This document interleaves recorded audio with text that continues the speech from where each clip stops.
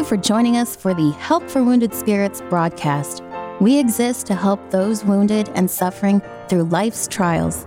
Here is our host and best-selling author, Doug Carriger.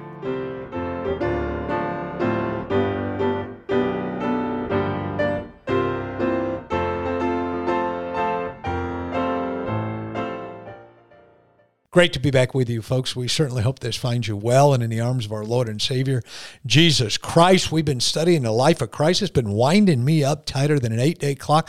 Maybe a 10-day clock. You know, an 8-day clock was the standard back in the mid-1800s, but I think you can get a wind-up clock for 10 days now. The time's never right. I had one.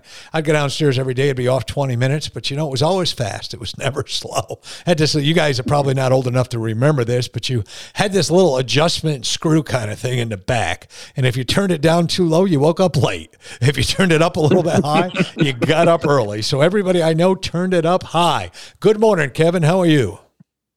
Good morning. I'm doing fine. I'm thankful for the connected alarm clocks, brother. That we used to do the atomic time, the atomic clock. Yeah. We used to have a watch that would get a signal from someplace in Colorado. Yeah, now it's all cellular and right on the money. Yeah, we used to dial a number. I think it was 411 was information. I think 401. If you dialed 401 or something like that when I was a kid, it would say the time is, and you would set your Timex back then. I remember that well. I remember my first Timex. I'd dial that 401 all the time. It cost my parents a penny. And they would say, you know, you got to drop under 100 times a month on checking your new Timex watch. I was about 5 or 6 years old, and I loved that watch. Hey, I got a riddle for you. Let's see how you do this, brother. And I'm found in a church. I'm not a person. I have hands, but I cannot clap. What am I? Well, so you're found at church, and you're not the person that can clap your hands, right? Did you maybe give away the answer in our previous? I did. I was hoping you'd grab it right away. You're a clock, man. And, a clock. Yeah. I wanted to give the thing that most pastors don't use. And now remember what I tell you, folks. There's a fine line between a long sermon and a hostage situation. So I just want you to know that. So we find ourselves, we're in the book of John, and we're in chapter number 3. We're continuing on with the life of Christ. We're in chapter 3. We're finding John the Baptist. We're finding disciples. Most importantly, we're finding our Lord and Savior, Jesus Christ. We're going to wrap up chapter 3 on this Friday, and it says, John answered and said, a man can receive nothing except it be given to him from heaven. Ye yourselves bear me witness, I said, I am not the Christ, but I am sent before him. He that hath the bride is the bridegroom, but the friend of the bridegroom, which standeth and heareth him, rejoiceth greatly because the bridegroom's voice. This is my joy, therefore is fulfilled. Friends, there's a lesson right there. If you don't get anything else out of this day, he that is the bride is the bridegroom, but the friend of the bridegroom, which standeth and heareth him, listen to God's word, rejoices greatly because the bridegroom's voice. You say, Doug, why'd you read that twice? But look at this last the last line of the last verse here. This my joy, therefore, is fulfilled. He must increase, I must decrease. That's a picture of what we all should be doing in life. More Christ, less us. Yeah. More God, less us. He that cometh from above is above all. He that is of the earth is earthly, and speaketh of the earth. He that cometh from heaven is above all. In what he have seen and heard that he testifieth, no man receiveth his testimony. He that have received his testimony have set to his seal that God is true. Oh God, let that be us. For him whom God have sent speaketh the words of God. For God giveth not the Spirit by measure unto him. The Father loveth the Son, and have given all things into his hand. He that believeth on the Son have everlasting life, and he that believeth not the Son shall not see life, but the wrath of God abideth in him. And so there's an authority, there's something that comes from God. And I'm telling you what that is belief in eternal life. That last verse, Kevin, kind of wrapped it for us. It kind of points things out and said, listen, you either believe in the Son or you don't. If you believe in him, you have everlasting life. If you don't, you don't. Yeah, that goes right along with verse 18 that says, he that believeth not is condemned already. Here it says, he that believeth on the Son hath everlasting life, and hath is a present tense thing, a continuing thing. We get it at the moment of faith.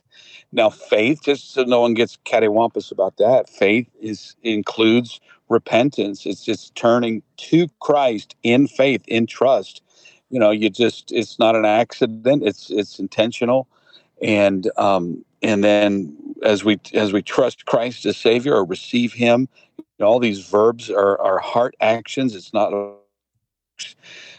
and God helps us do it. But as we do these things, the moment that is transacted, there is a put on our account, where our name is written in the book of life, it's put on our account, the righteousness of Jesus given to us, all of these tremendous acquisitions in a moment's time. And we can say from that time with confidence that we are in possession of everlasting life. Well, I don't feel like it. I don't see it. Well, you know what? The bank statement comes every once in a while. You can look at it, and every once in a while, God will show you that He really, really does accept you like Christ. But in between, we need to continue to exercise faith. Not that we'll lose it if we don't have faith, but so that we can just give God the full confidence that, Lord, I know I have salvation. You have me. I am my beloved's. He is mine. So we can possess everlasting life. We can be sure about it. And then the converse is there. He that believeth not in the Son shall not see life, but the wrath of God abideth on him. So, genuine life, spiritual life, you don't even get to see it. Just like the beginning of this chapter where Nicodemus was told, if you're not born again, you will not see the kingdom of God. You can't even perceive life, and worse yet, the wrath of God still abideth on you. So you're under the wrath of God, folks. We're not talking about, there's a good and a bad type person in God's eyes based on morality. You're saved or you're lost, and if you're saved, there's no condemnation. But if you're lost, there is a wrath that abides on you. And so you can be the best person in the world, morally and family-wise, but without Jesus Christ, there's an emptiness because your conscience, you just know there's something wrong, that the wrath of God abides on you. So these verses are given to help us to flee from the wrath to come, flee to the arms of Jesus, because it says that God loves the world and wants to see them saved. Man, that's some great news right there. And, there's some lessons here, but I want to say this before we break here in a little bit. I want to remind everybody, I was looking at my notes. I want to remind everybody that Kevin and I, my wife Debbie, and the Howerton family doing the music would love for you to join us at Camp Joy, Wisconsin on the 11th through the 15th of September. Make sure you call Camp Joy, Wisconsin directly and talk to Mr. Moore up there, and they'll make your reservations. Make sure you get a good room. Come out and be part of our workshop, our camp this year. It's a real big deal. We want you to be part of it. So there's so many lessons, Kevin, with what we were just covering. Again, we've got a responsibility to be a John the Baptist in our generation, to go be out there and be talking to, be humble, to recognize God's sovereignty, to recognize who Christ is, to be sharing things. And, and we see that, I think, pretty clearly there in verse number 27. And John answers that a man can receive nothing except he be from heaven. And I think we have a responsibility as Christians, as people, if we're going to pull ourselves out of the mire, if we're going to pull ourselves out of the weeds, if we're going to pull ourselves out of depression, out of PTSD, out of weird marriages, out of weird life, out of shame, out of hurt, out of being upside down, it begins with a recognition that we need Jesus Christ in our life. And then once we get Christ and the Holy Spirit of God is in our heart, and and the Trinity is witnessing to us, and God's work is doing a great work through us in our local church, then we have a responsibility to share it with others in a humble way, continuously recognizing what Christ is doing in our life and sharing that with people. I think that's so important, and I think we need to do that, and we need to understand that everybody has a role in God's plan.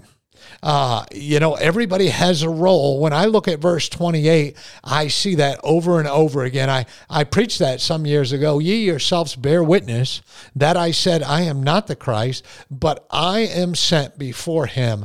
You see, folks, we have a role. We have a role in this whole thing, and God's going to use us if we allow him to, if we're worthy, if we're saved, if we're walking toward light, if we're living with light. And boy, people can do you wrong and stuff, but keep on following that light. Folks, we got to let these radio stations do what they do.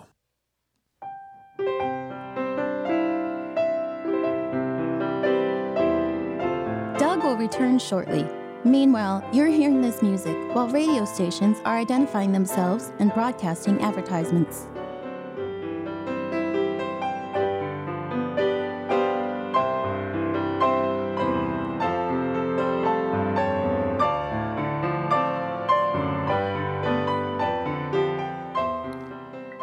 So important that we understand that everybody has a role in this. Everybody, God doesn't leave anybody just sitting in the pew.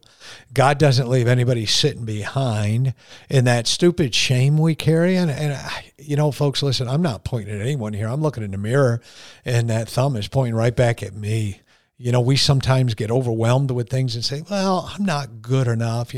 This person left me. This person ruined my life. This other person did this. I've never did anything that amounts to anything. Can I say something to you, brethren, and just be completely honest with you? If Jesus Christ, our Lord and Savior, has saved you, and you got the Holy Spirit of God working within you, you've done something great in your life. Can I tell you something? There's something stronger within your heart than in most people in this world. The Holy Spirit of God is not going to leave you sitting where he finds you. Jesus will save you wherever you are, but he doesn't leave you there. And it's so important that you've got to understand that we have a role. In verse 29, we see there's joy in exalting Christ. There's joy in accepting us. There's an importance in doing that. Where do we find our joy from? That's the problem with so many people with PTSD. That's the problem with so many people with depression. They're looking for their joy in all the wrong places. There was a song when I was a young man, and boy, Kevin, you dropped your phone or something. I'm hearing more noise from you than I am from a puppy golden retriever I was playing with in the front yard. But anyway, where's your joy coming from? Is your joy coming from, and hey, listen, folks, Kevin drove in his car to a Food Lion parking lot so he'd have connectability. And I love that he does that. But where's your joy coming from? Your joy should be found in exalting Jesus Christ. Your joy should be found in the Holy Spirit of God in your heart. Your joy should be found in reading your Bible every day. And I'm just going to say, and I don't want to be meddling. I really don't, but I want to say something. I lived my life with bitterness.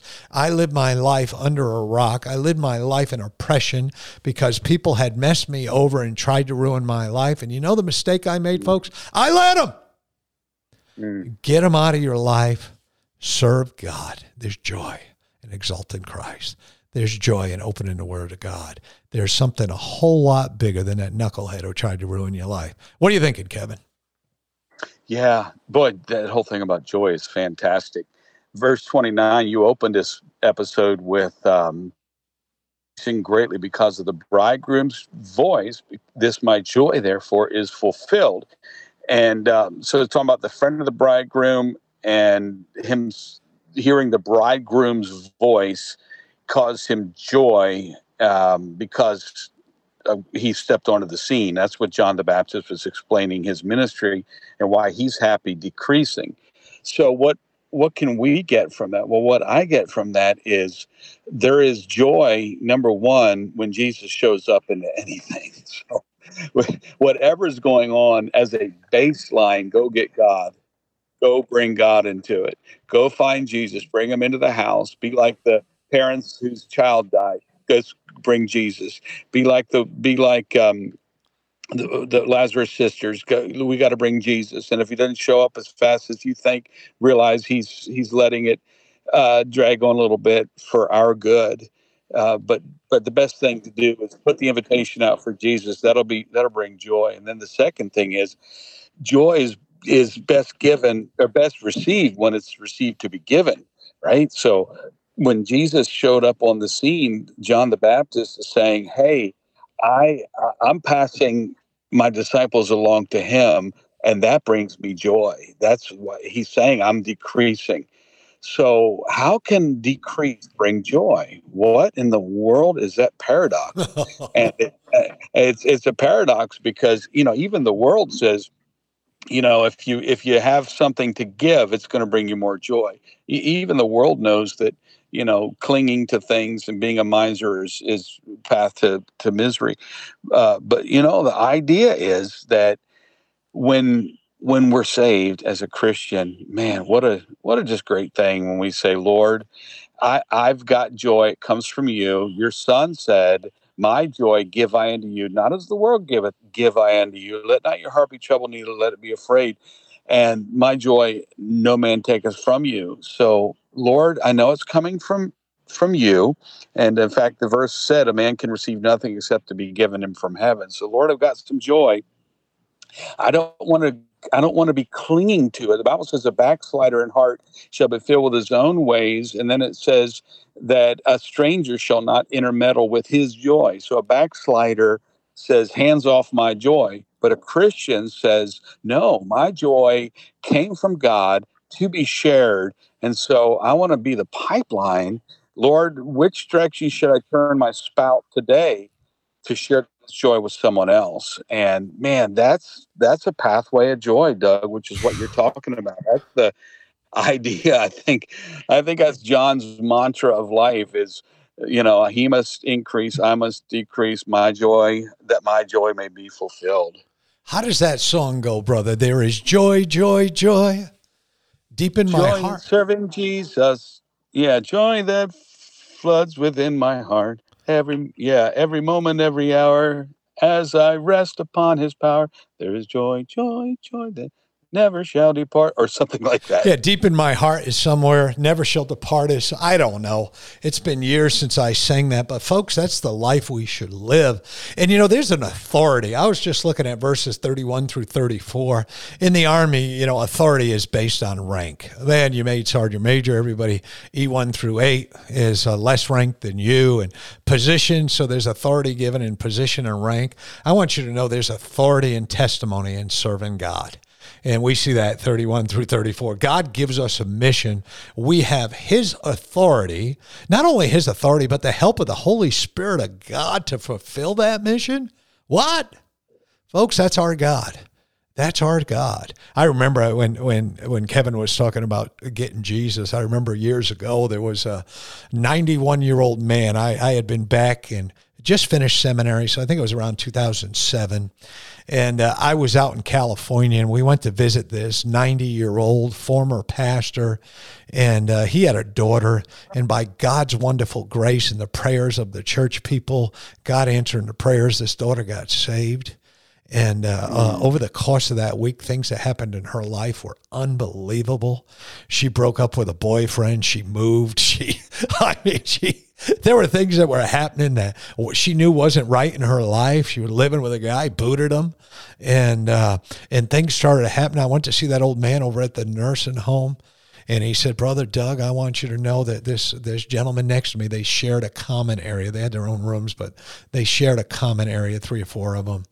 And he said, brother, he said, this man looked at me the other day, and the first words he spoke in 2 months, and said, if your girl's going to be right, if your daughter's going to be right, somebody needs to go get Jesus. I'll never forget that. And this old preacher there, 90 years old, started preaching and started saying, well, people just go get Jesus. Well, they introduce Jesus to people. Well, they bring Jesus in people's lives. And I'll never forget that. I'll never forget, he said he had a daughter at 51 years old. That was the daughter who got right with God. He said, we had 10 children. We had a surprise. It didn't surprise God, but it sure surprised her mom and I. And he said, but she accepted God. She's living in God's way. She's doing things. And folks, there's joy that comes in that. And there's authority, and there's testimony, and there's belief in eternal life. It's so important for belief in Christ. I can't overemphasize that. And I know we've talked about that every single day this week. That's okay. When you believe, you're in. It's real important. It's so significant. Over and over again, the Bible talks about that over and over and over again. He that believeth on the Son, in verse 36, have everlasting life. And he that believeth not on the Son shall not see life. Kevin compared this to verse 18. But the wrath of God abideth in him. Folks, what can I tell you on this Friday? Well, it's real important that you come back on Monday, because we're going to be hopping into the lady at the well and all kinds of different things. We're going to be in Sychar. We're going to be everywhere with the life of Christ. You don't want to miss that. Listen, when you go out today, wear that smile that only God can give you, and study God's word. And when times get hard, go get Christ. We sure do love you, folks. We hope you have a great day. May God bless you. Thank you. Thank you for listening to our broadcast. At Help for Wounded Spirits, we believe the Bible and place great importance on you having a personal relationship with your Lord and Savior. The Bible delivers a clear and simple message of salvation, outlining how you can begin your personal relationship now. First, recognize that you are a sinner, as all have sinned and come short of the glory of God. Second, understand that there is a cost to our sin, as the wages of sin is death. Third, realize that Jesus alone paid that price. To receive salvation, simply ask the Lord to save you in Jesus' name, while believing in your heart that He alone can save you, and He will. If we can help you with your salvation or to direct you to a local church, please do not hesitate to contact us. For additional helpful resources, including our new TV series, more information, or to donate and support this crucial ministry, please visit us at woundedspirits.com. May God bless you.